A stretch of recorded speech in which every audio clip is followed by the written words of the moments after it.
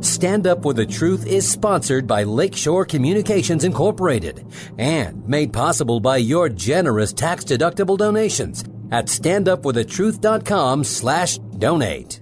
This is Stand Up for the Truth, educating, empowering, and connecting Christians to stand on God's Word and truth. A man who won't stand up for his own principles is not really a man at all. Get involved by emailing comments at standupforthetruth.com. You can't handle the truth. Now, here's David Fiorazzo. Good morning, friends, neighbors, and stragglers. Anybody just flipping through the stations or coming upon this podcast by mistake? It is no mistake that you are listening.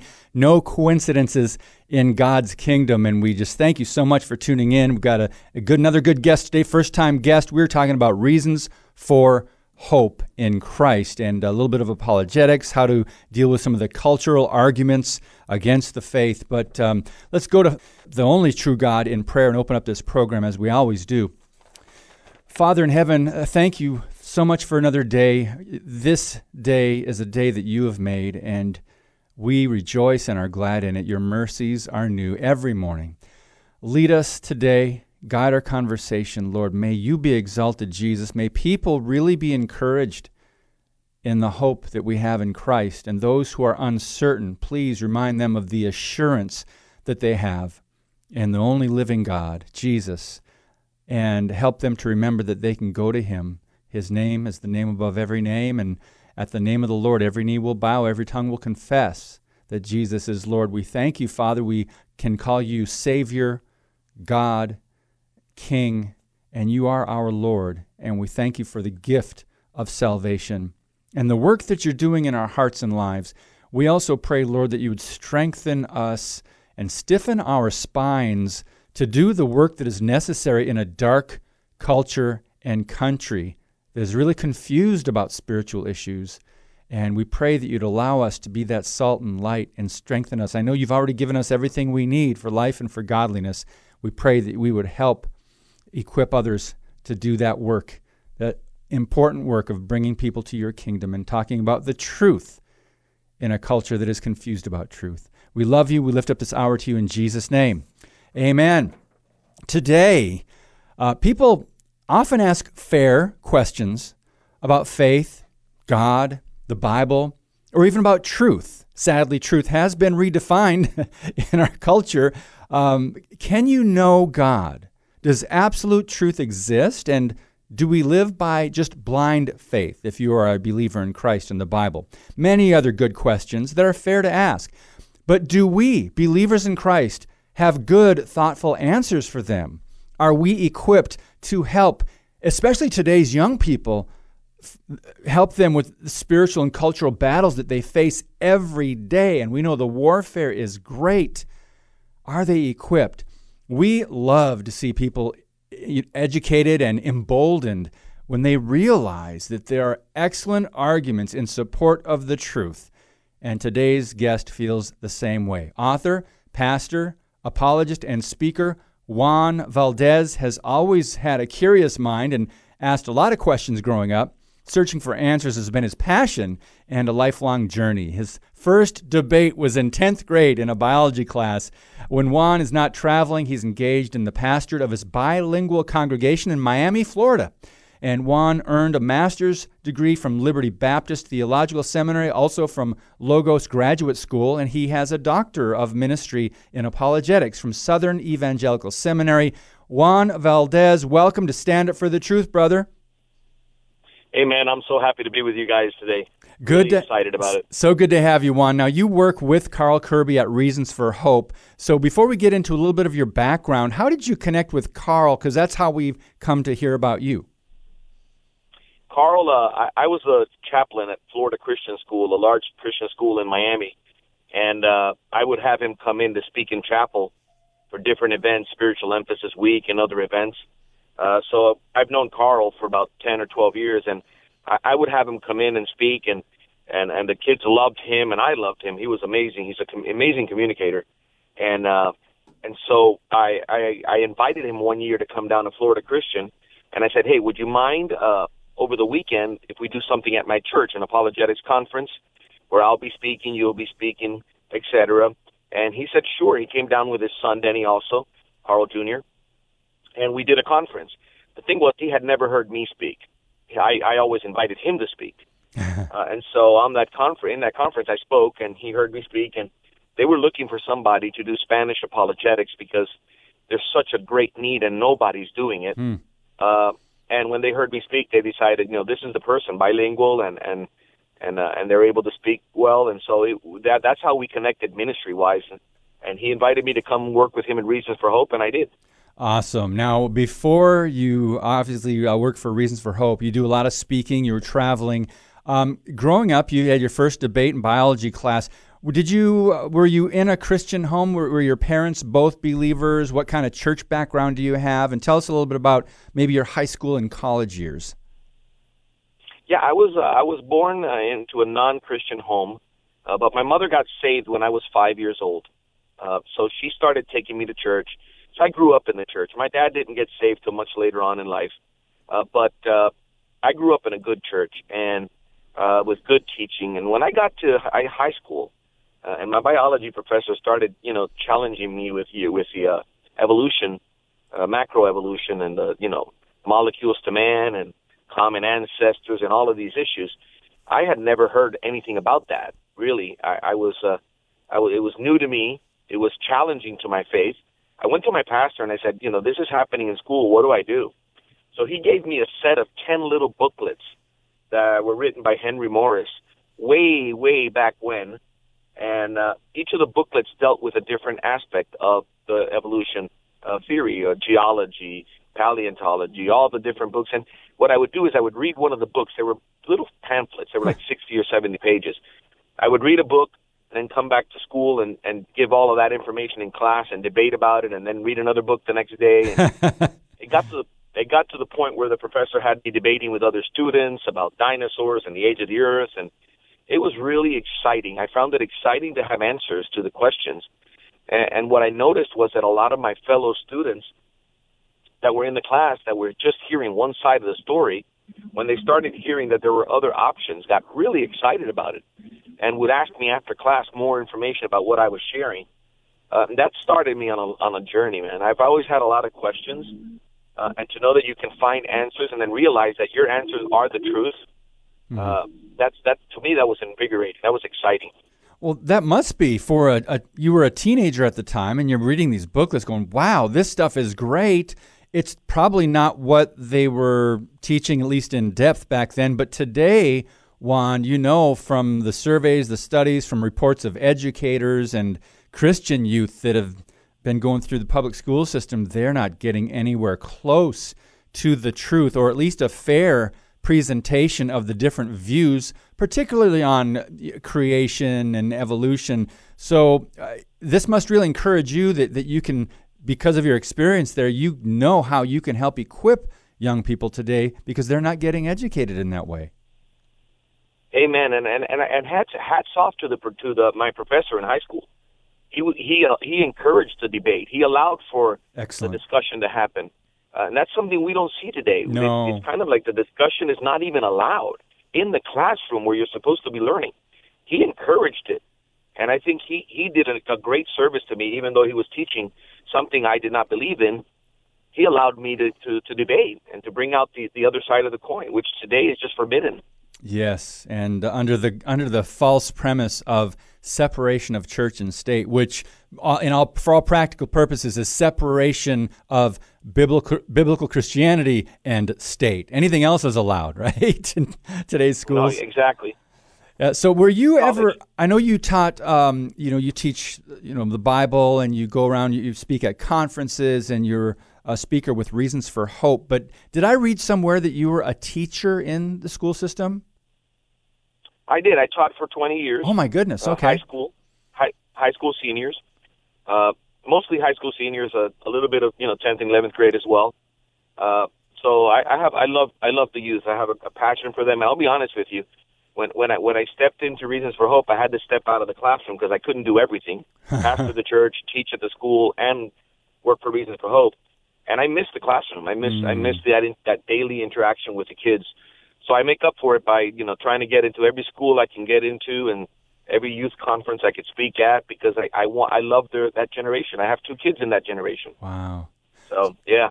So, Juan, I would imagine that you have an incredibly strong and equipped youth group at your church, and I would like you to give advice to any youth pastors or young pastors that might be listening right now and going, wow, you know exactly how to reach these teenagers. That's a very crucial time in their lives. So could you give some advice to maybe younger pastors or even youth pastors on maybe some of the things that you're doing to help disciple and equip teenagers?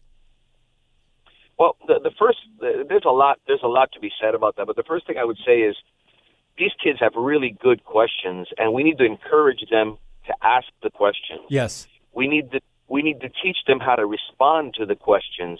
We have to engage.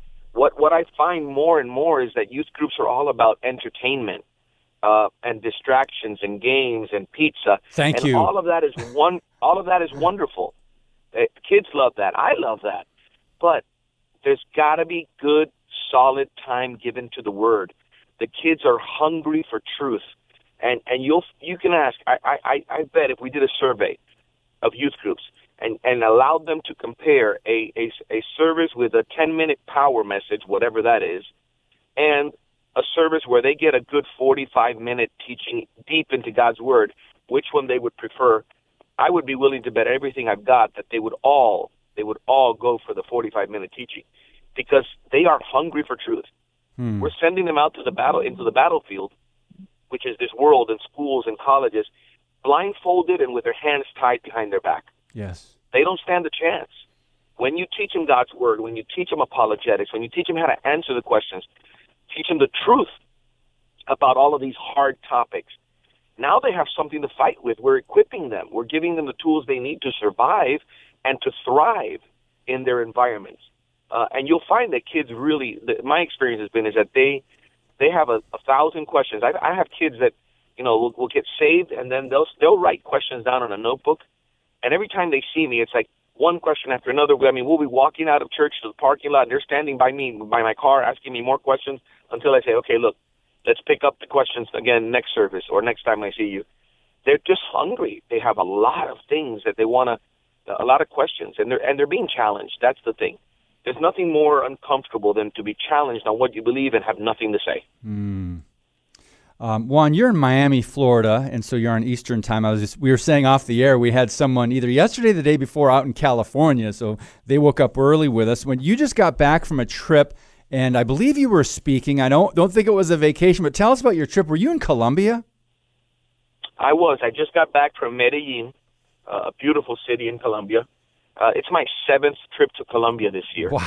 This year? Colombia this year, yeah. Colombia is on fire for apologetics. And I'll tell you why. Latin America hasn't been too in tune to apologetics over the years. And the reason is that if you really think about it, most of Latin America is strongly Catholic. And Catholics are not atheists. They believe in God. They are not against the Word of God. They have their versions, their translations, whatever. But the deal is they're not atheists. So nobody saw a need for apologetics. Why defend the Bible when they already believe the Bible? You don't have to prove to them that God exists. But what has changed is that their professors in their universities have gotten to that age where they're retiring. They're being replaced by a new generation of professors that are trained in the United States and in Europe.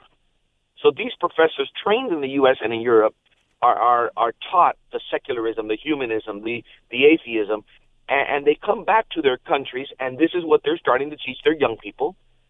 And so for the first time in their history, they have, young people walking away from the faith saying they no longer believe, they're an atheist now, they're an agnostic. Something that happened here maybe 30 years ago is starting to happen there now.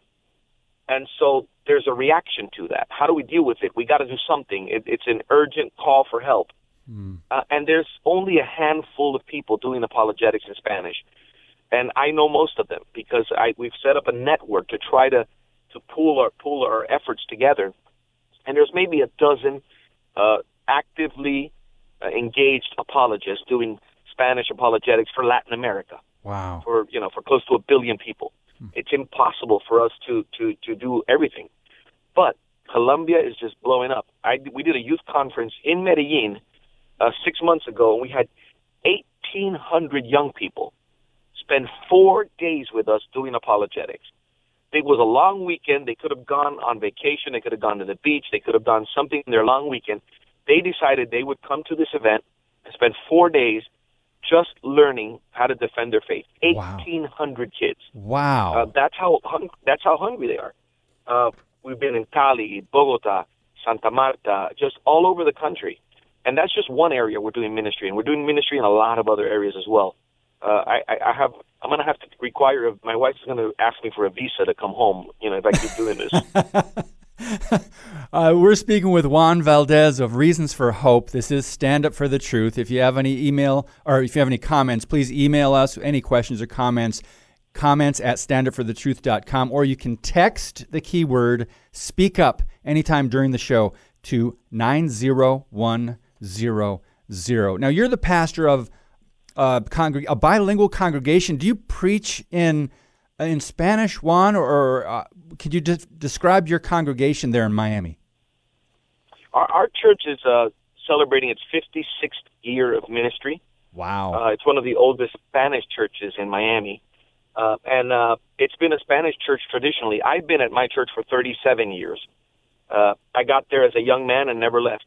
And so I met my wife there, married her there. We had our children there, presented them there, married them there. Like that, our whole life has been at this church. And my wife was born in the church, literally. Like her mom, she would go to church in her mom's belly as a baby. So she's been there all her life. But what we observed maybe 10 years ago was that our kids, that second generation of Hispanic kids, are losing the Spanish language, sadly. And their native language is English, and they prefer English. They understand English better. It's that language they go to school with. And so we faced the decision, if we keep just as a Spanish church, we're going to lose these young people. They're either going to go to another church, an English-speaking church, or they're just going to stop going to church altogether. Right. So we started an English service one night a week, and it blew up. It was amazing. I mean, the response was phenomenal. And now these young people could invite other young people to church because now their friends can come. Their friends don't speak Spanish, but they do understand English. So let's do this in English. Fast forward to today, and what we do now is Sunday mornings, our Sunday school classes are in English, a little bit of bilingual for some of the immigrants that arrive, but mostly English.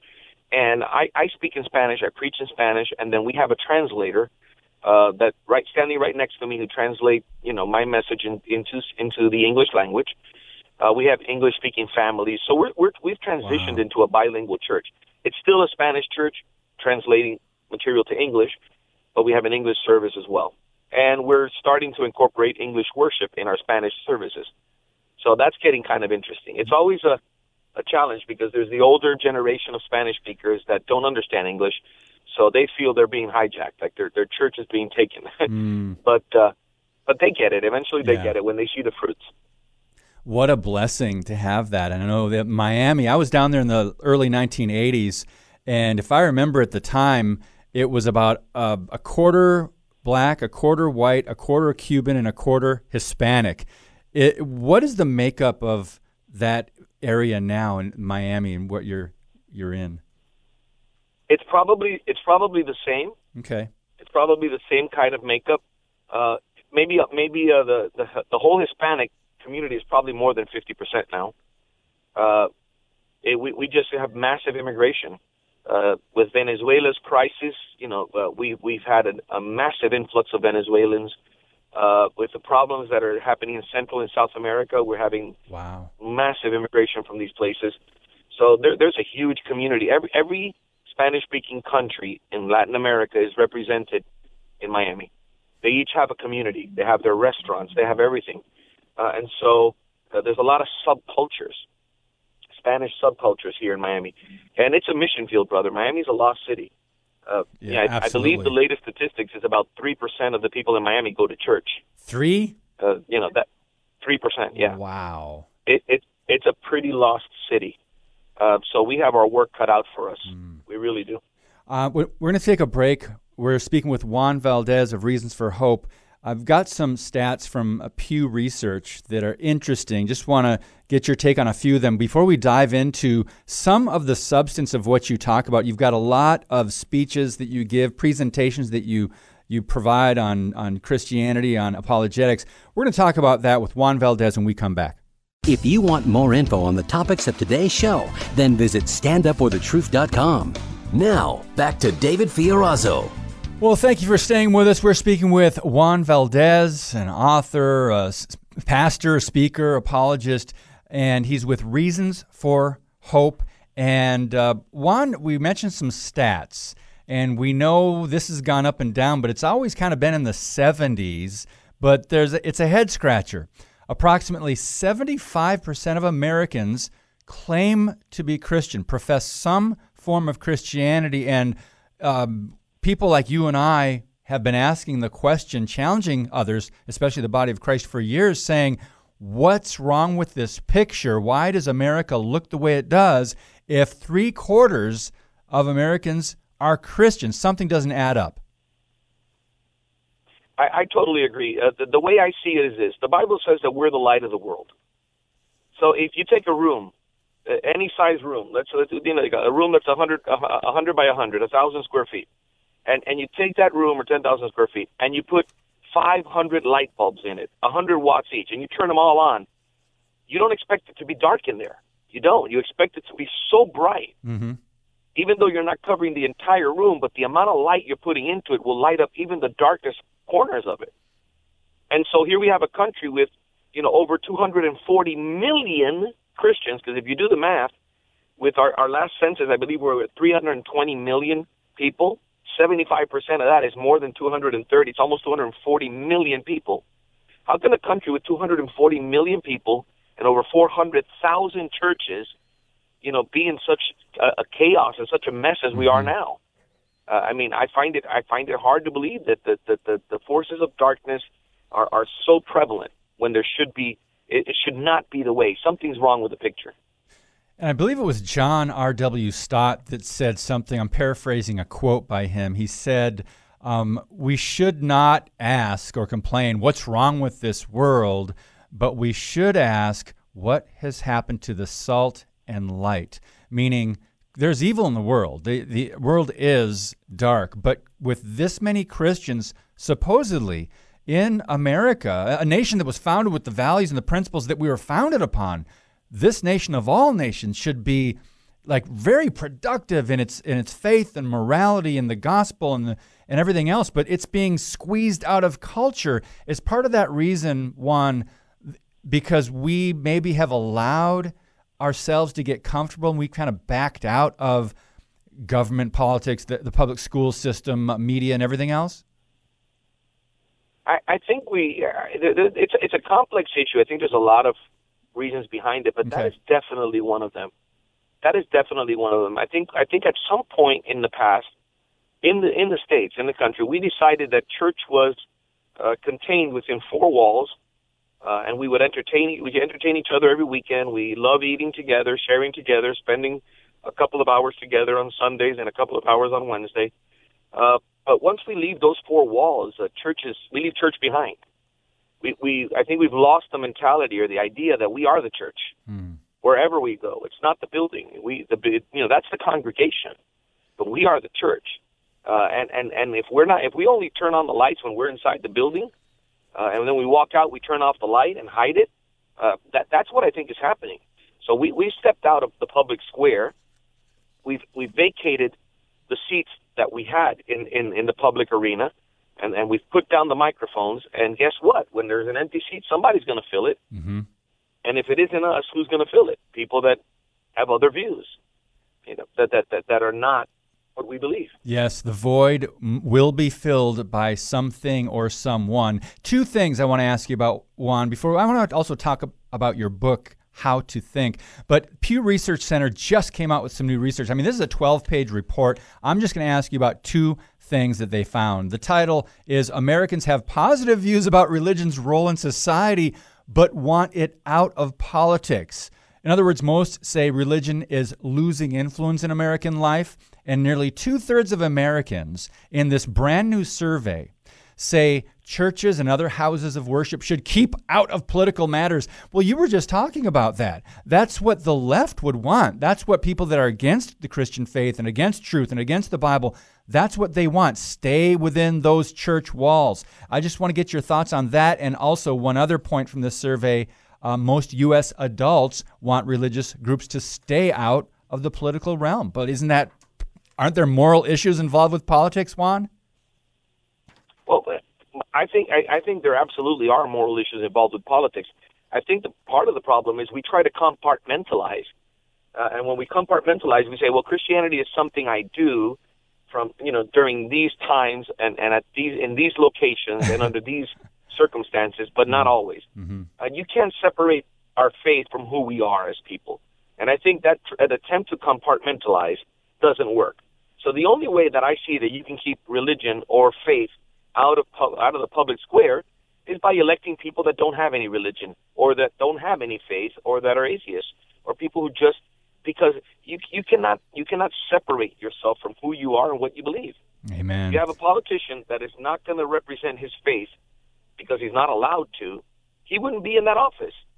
He would not take the position. Mm. It's like asking me to take a position where I can't be who I am and express what I believe.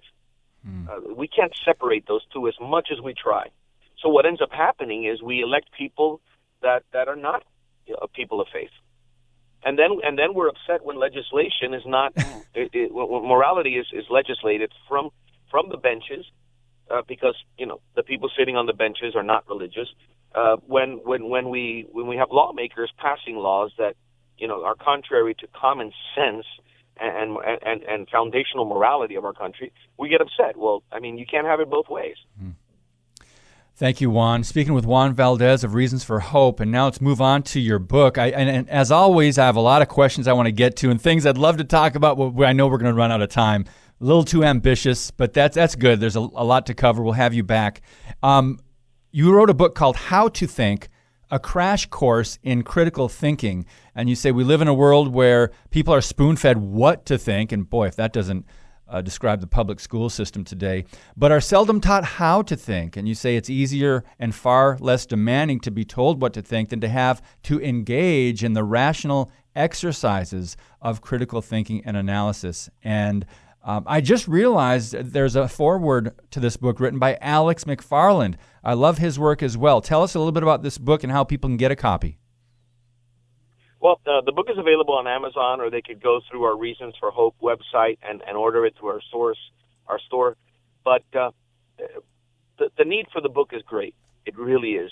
I wrote the book because after teaching high school seniors for 20 years, I realized that the kids walking into the classroom have not been taught critical thinking. Most of the public education does not include critical thinking as a component.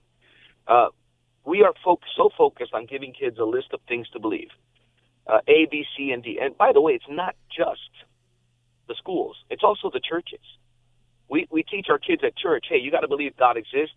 He's a Trinity. The Bible is inerrant. Jesus is the Savior. All of these. Okay, and that's great. We want them to believe that. But when we teach them how to think, we're teaching them how to back that up. How did you come to that conclusion? Okay, God exists. How did you come to that conclusion? What are the arguments that you have as a foundation for that belief? And so that's what we do when we teach people how to think critically. The best definition, the simplest definition of critical thinking is using our mind, the faculties that God has given us, to distinguish between what's true and what's false, what's real and what's false. And we're not taught how to do that. Kids see a meme yes. online, and it rattles their faith because they can't think. They can't sit down and say, okay, let's evaluate this argument. What's wrong with it? Why does it challenge me? What is it true? And so if we don't have the tools to do that, we're in trouble. And that's why I wrote the book. It's really a textbook based on the curriculum that I taught to Christian high school students, for 15 years. And so it's really a textbook. It doesn't read like a novel or a book. It's a textbook. It requires hard work. You got to read it and work your way through it. But in it, I go over the fallacies, the different types of logical arguments, how to structure a good argument, how to identify an argument that's not good. Because not only do we need to identify bad arguments, we need to make good arguments ourselves. And so that's what the book is about. Well, praise God. Well, it's on Amazon.com. We will have the link for it to the Reasons for Hope website because it's on the site as well. And Juan, we want to talk a little bit about some of your presentations. I just want to share some of the titles of your presentations to give people an idea of what you could bring in if you were to come in and speak to their church or their conference or their event. So many topics: the case for God, 5 reasons why I'm not an atheist, engaging biblical or Bible myths arguments, engaging moral relativism, faith versus reason, the problem of evil, and the doubt virus. But one I would like you to touch on before we get to your 3 chairs, which I want you to give us some points on that and explain the generational issues that are very they kind of parallel America. Engaging the charge of intolerance, because I would say 9 out of 10 Christians, if people know you're a believer and you're out in the public square, secular job, school system, whatever, and they know you're a Christian, you've said anything about your faith or about the Bible, you've probably been called intolerant. What are some of the points from that important presentation, Juan? Well, there's a double standard. We've redefined the word tolerance, and that's where I begin my talk. There's nothing wrong with tolerance. The Bible actually asks us to be tolerant. But what does the word tolerance mean?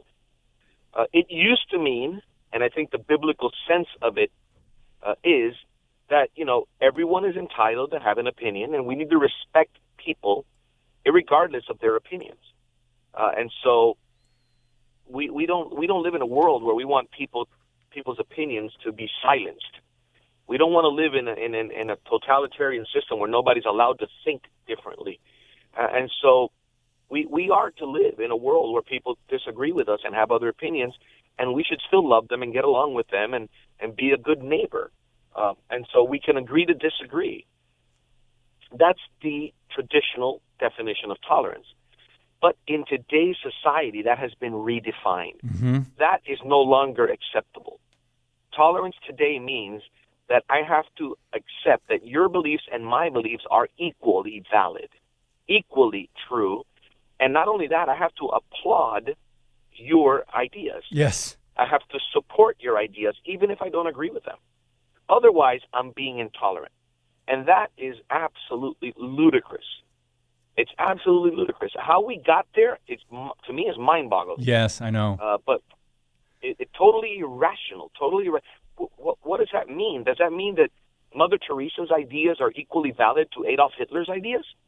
I mean, that's an extreme counterexample, but yes. Think about it.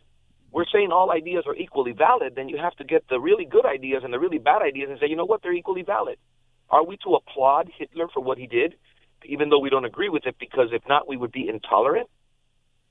And I could show you video interviews of young people, that will tell you on camera that Hitler was entitled to do what he did and entitled to believe what he did. Wow. And who are we to judge? And if that doesn't blow your mind, I don't know what will. It's gotten crazy, really crazy. And what I found is that people that claim or draw the card of intolerance are self-contradictory. They're refuting themselves. What will they tell you? You Christians shouldn't be telling other people what to do or what to think. Yeah. Okay, stop for a minute. What are you doing? Are you telling me what to do and what to think? Yes. It's okay when you do it, but it's not okay when I do it? When you do it, it's okay. When I do it, it's intolerance? You can't. You can't tell somebody that they cannot do something and then accuse them of being intolerant. It doesn't work. Absolutely, and that's such an important presentation. I would love to hear the whole thing sometime. Do you have every one of your talks on video? No, we don't. Okay. We don't. Well, you're going to be working on that, right? We want to get there, but we're not there yet. All right. Well, Juan, the one I really wanted to talk on, because I shared this with my church this past Sunday. There's a problem with not educating the younger generation, and what happens. It's so easy to fall away from God, once you start coasting or get comfortable. You've got a presentation called Three Chairs, and there's basically three different types of people: on fire, lukewarm, or rebellious. We're talking about believers. There's one gospel, but three responses. Which one is yours? That's a question that you ask. I would love for you to talk about some of the bullet points based in Joshua 24 and Judges chapter 2. And you asked the question, are we in danger of losing a generation? Well, I think we've lost several generations, but I would love to get just some of your thoughts and some of your points from this presentation, Juan. My thoughts are, my experience speaking in many churches across the country, in most of Latin America, even in Asia. This year I was able to speak in Japan. I speak regularly in the Philippines. And so my experience is that our churches are losing young people. We're not being relevant to them. The trend is not for our youth groups to grow, but to diminish. And by growth, I mean healthy growth, discipleship, and just, preparing kids to lead other kids to Christ. We don't see that growing.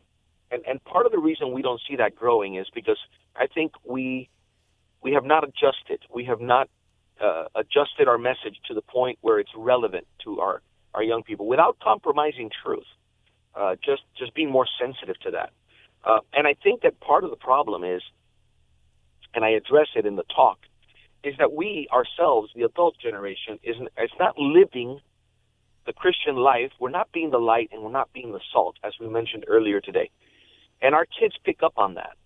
Our kids pick up when we are the lukewarm Christian who is very holy in church on Sunday, but then when we leave church, we are nothing but, or anything but holy. That sends a horrible message to our kids.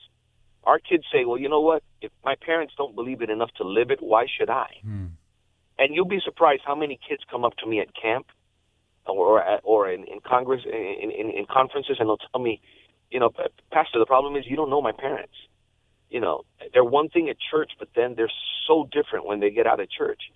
And so the kids pick up on the hypocrisy. And I think the reason why the church is not having an impact on this world is because we're not sitting in that first chair where we should be sitting. When I do the talk, that first chair represents Joshua. The second chair represents the elders that survived Joshua, and the third chair represents that new generation. Judges 2:10. There arose a new generation that did not know the Lord nor what he had done for Israel, for his people. And so if you stop and think of that verse alone is breathtaking. How could you have Joshua's conquering generation that conquered the Holy Land? The walls of Jericho came down. They crossed the Jordan River. They had all these amazing battles. God did such amazing things. And then the next generation doesn't know who God is or what he's done. What happened? How did that happen? And so that's what provokes the talk, because I believe that it's happening now. Yes. I believe that Christian parents are not transferring the legacy to their kids the way they should. We're dropping the baton. I use the analogy of a relay race. So you win a relay race when you're able to transfer the baton to the next runner, and every runner henceforth.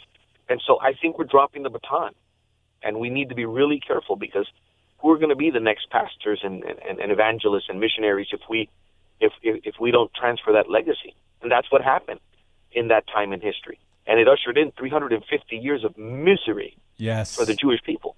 Let's talk a little bit about that when we come back. Juan, I'd hate to do this on the air and put you on the spot. Can you spend a few more minutes with us after the break? I can. Okay, thank you. Thank you so much. I know you just got back from Colombia last night, and we're talking about whether believers are on fire or hot, cold, or lukewarm, and three chairs, three possible responses to that. More with Juan Valdez from Reasons for Hope when we come back. If you want more info on the topics of today's show, then visit standupforthetruth.com. Now, back to David Fiorazo. We're speaking with Juan Valdez of Reasons for Hope, and we are going to put the link to this speech, this presentation that he does on the three chairs, talking about the generation of Joshua and then the elders who survived Joshua, and then the generation that came along after that did not know God. And you go, wow, after all that they had been through, and what God did. Juan, take it from there and how this relates to us Christians as being hot, cold, or lukewarm. Yeah, to me, it's very easy. When you look at the passage, you realize that Joshua died at the end of chapter 24 of the book of Joshua. It narrates his death, and he's survived by these elders. So the baton needs to be transferred by these elders. But who are these elders? When you stop and look at it, they were people that, first of all, they had no commitment with God, because they're the ones precisely that Joshua has to admonish in chapter 24 and tell them, hey, you guys need to make up your mind. Are you going to serve God, or are you going to serve the gods of the Egyptians or the Amorites? I mean, figure this out, because you got to commit to somebody. You can't continue to live a life without committing to what you believe. These people did not have any firsthand faith. You don't see them asking for anything, getting anything. They relied on Joshua's faith. They would see Joshua ask God for something, God would do it, and they would applaud. Wow, Joshua's God is amazing. But you don't see them exercising any faith. These were people that were very religious. They did the right thing sometimes, but even when they did the right thing, they did it for the wrong reason. They wanted to placate God. They wanted to keep God happy. What's the minimum I can do so that God will leave me alone? You know, do I need to go to the tabernacle twice a week? Okay, I'll go to the tabernacle twice a week. Okay, I did my part. Now just leave me alone. I want to live my life. And so that was the attitude of that generation. And so that's why the next generation didn't know God or what he had done for Israel. And so I think we see the same parallels today. I believe most Christians today are sitting in that second chair with those elders. We don't have a real commitment with God. You know, we don't like to come to church. We don't like to come to church to pray. We only like to be entertained. We just as soon we'll go to church one Sunday or go to the beach the next Sunday because, you know, we can take a day. What's the big deal? We don't really have to go to church every day, every service. There's that, you know, that attitude is prevalent today. And so we have that. We have a demonstrable lack of faith in people. That people demonstrate. We have the people that are just they're checking things off the box, off the list. You know, and church becomes one of those things. Okay, and you realize that when you ask anything of your church members, that goes beyond the regular services. If we're going to have a special service, or we're going to do a special event, or we need you to come out on a day when there normally isn't a service, everybody moans and groans about it because, you know, I already did what I needed to do to please God. Why are you adding more to the list? And when you have that mentality, you are no longer light and you are no longer salt. And that's why I believe we're losing this generation. Because we're showing them that, look, this is not that important to us. It's just one more thing on our list of things to do. And unless we get back in that first chair where we are sold out for God, where we are passionate about our belief in Him, we are committed to Him and to serving Him 100%, we delight in serving Him. Unless we're in that chair, and we have that faith, and we have, we're not going to be able to impact this generation. We really aren't. Amen. And I like the way you put it. You separated, there's 3 different categories of words that describe the groups. In the first category, righteousness, meaning those who are really pursuing righteousness with God and trying to live those godly lives, active Christian lives. And then 2, religiosity, and we know what that is. And then 3, rebellion. So you want to go into a little bit of detail. And by the way, we're going to put the link to this 3 chairs presentation in today's podcast post. And you told me off air that you did this in English, and there's another presentation, the same one in Spanish, correct? That's correct. Las tres sillas, the 3 chairs in Spanish. And if our listeners have Spanish-speaking friends that they want to share this with, just host a watch party. Come go get that channel up and show them the talk. It's a talk that's very very confrontational. It really confronts us. It may make you feel uncomfortable because it really points out what I believe to be the status of many Christians today, and the reason why we are not making an impact, why there's so much darkness in the world we live in. And that third chair is rebellious. Why is that third chair rebellious? Because if they don't know God or what He's done for His people, then they're going to want to do whatever they want. And any attempt to tell them not to do what they want to do is going to be considered, a form of repression or a form of aggression against them. So that's where you end up. You end up with rebellion. And it's exactly what that generation was all about. If you go to the book of Judges, what does it say? There was no king in Israel, and everybody did whatever they wanted to do. And so that's the world we live in today. It's interesting. That's I'm sorry, Juan, you just brought up, you kind of bookended the book of Judges for us. In the beginning, it was actually the first chapter, a little review of Joshua, and then Joshua's death, beginning of the second chapter, and then how that generation followed the Lord, and then when Joshua died, that next generation did not know God or the things they did, and then came the rebellion, and then I think it's one of the last verses in the book in Judges that says everyone did what was right in his own eyes. And I want you to just take it from there and describe, well, how did they get from just having a generation that knew God and then the next generation didn't know God, and by the end it was moral relativism? It's a very natural progression. And it's interesting because that same verse that we see at the end of the book also appears in the middle of the book. The idea appears twice. The same verse appears twice, that everybody did whatever they wanted to do because there was no king in Israel. And what happens is, first of all, that generation has no relationship with God. So what can you expect of a generation that has no relationship with God?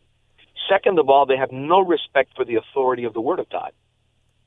So, the rules by which we should live our lives, that the rules that if we want to use the analogy of the game, the guy who invented the game made the rules for the game so that the game will work. And if we don't want to live by the rules, the game's not going to work. The rules are there for a reason, for our own good, obviously. The Bible is God's Word, and it's a map for us to live our lives. But this generation that abandons this belief no longer respects the authority of the Bible. And then third, when it comes to serving others, that generation is more focused on serving themselves than anybody else. At the end of the day, they want autonomy.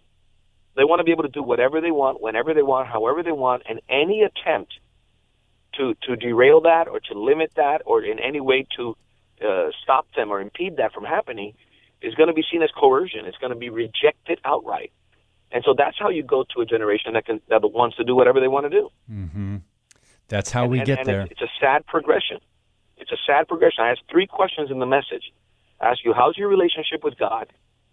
I ask you how, and again, the 3 chairs will answer differently to that. I ask you, what's the basis? What do you base your life on? What are the rules you live by? And each chair is going to answer that differently. And then I ask the 3rd question, who do you serve? And again, you'll get the 3 chairs answering differently. But it will help you identify, when you watch this message, it helps you identify where you're seated. Not where you would like to be, but where you really are. Mm-hmm. And that's why it's convicting. It's convicting. God has used this word very powerfully. Whenever I've shared it, the results have always been very powerful because when a mirror is put in front of you and you see what needs to be fixed, you have to make a decision. Am I going to fix it or am I going to leave it the way it is? Mm-hmm. And that's the confrontation this message presents. Thank you, Juan. That is the 3 chairs. We'll have the link to that video in today's podcast on with Juan Valdez, Reasons for Hope, on critical thinking and apologetics. And it reminds me briefly, and we only have a couple minutes left, Juan, but the book of Revelation, chapter 2 and 3, there were different kinds of Christian churches that some were encouraged, some were commended, some were rebuked. And Laodicea, that church, was rebuked for being lukewarm. And so these verses here, you took out of Joshua 24 and Judges chapter 2, of course they were about the people of Israel, but boy, this parallels the Christian church today too, doesn't it? It really does. I believe it's probably the most relevant message that our church today needs to hear. Wow. Because we're looking at a previous generation's failures and trying to learn from it so that we don't make the same mistakes. Amen. And if you look back at what our founders taught and what they believed and how they tried to live their lives, generally most of them were believers in God, and they established just an amazing country and constitution. And many generations later, this is where we are, where Christianity and maybe the name of Jesus is almost like a cuss word in the public square in our culture. how did we get here? Well, this presentation, the 3 chairs, really gives a lot of insight into that and how we should be living as Christians. Closing thoughts, Juan. Yeah, closing thoughts. I'd like to put in the hands of your listeners something they could use to help others, to help people get engaged and to be able to share with other people, even if you don't know all the answers. Because part of our ministry focus is to equip people to do this. And so we've created a series of videos called Debunked. They're 3 to 5 minute fast-paced videos that answer questions, powerful questions. The videos are available in English and in Spanish. We're starting to do them in Spanish now. And we're answering there to how do you know God exists? There's no evidence for God. Isn't the Bible full of errors and contradictions? There's no evidence for the resurrection. All of these questions that come up, how do you fit all these animals in the ark? And we have a video to answer each of these questions. And it's very easy and free, absolutely free for your listeners to get this. And we want to put it in their hands. All they need to do is text the word "stay bold," one word, "stay bold," which is part of our ministry motto, "stay bold," and the number is 51555. If they text "stay bold" to 51555, they're going to get a link. They need to just give us their name and email, and they're going to get a link that should have all of the debunked videos available on their phone to be able to show people on the spot when they ask you a question. And it's just one of the many tools. We ask our listeners, if you're a believer, please pray for us, that God would help us continue to fund these projects and continue to reach those people that really need it. We want to equip the church, and we also want to reach the lost, and it's a big mission field for us. Juan Valdez, Reasons for Hope, thank you so much. We will put that information in today's podcast post as well. Well, it's great getting to know you and just getting some of your insights and wisdom today, Juan. God bless you. We'll hopefully talk to you in the near future. And you have a happy Thanksgiving, brother. Thank you, my brother. You as well, and all your listeners, I pray you have a wonderful Thanksgiving. We have a lot to be grateful for. Yes, we do. Praise God. When we come back, we'll wrap up the show today and tell you what's on tap for tomorrow. We're getting ready to wrap up today's show. Stand Up for the Truth is sponsored by Lakeshore Communications Incorporated and made possible by your generous tax-deductible donations at standupforthetruth.com/donate. Now, here's David Fiorazo. Oh, what a blessing. It's always great to get a new guest on and just have them share their expertise and their ministry. And it reminds us that believers are doing some amazing work. I mean, it can get kind of overwhelming to hear about what's going on in our country. And we talk a lot about that in the church, what's going on with the false teachings and the different things, Christians conforming to the world. But when you hear of ministries like Reasons for Hope and others that we talk to, these people they're traveling, they're doing these work, not just in the country, but around the world, and really reaching younger kids, and they're trying to equip the saints, I am really encouraged. I hope you were encouraged as well by what Juan Valdez shared. Tomorrow, exciting, an inspirational, I think, program with local ministry spotlight. It's a leader here, Sarah Christensen, on Frontline Harvest Ministry. She does a lot of work evangelizing, equipping, discipling, serving Northeast Wisconsin. And boy, does she know how to mentor young women. We'll get some exciting updates from her. That's tomorrow on Stand Up for the Truth. Of course, Thursday's Thanksgiving. And we're just thankful one day at a time, right, for all that God has done. God bless you and keep speaking the truth about things that matter.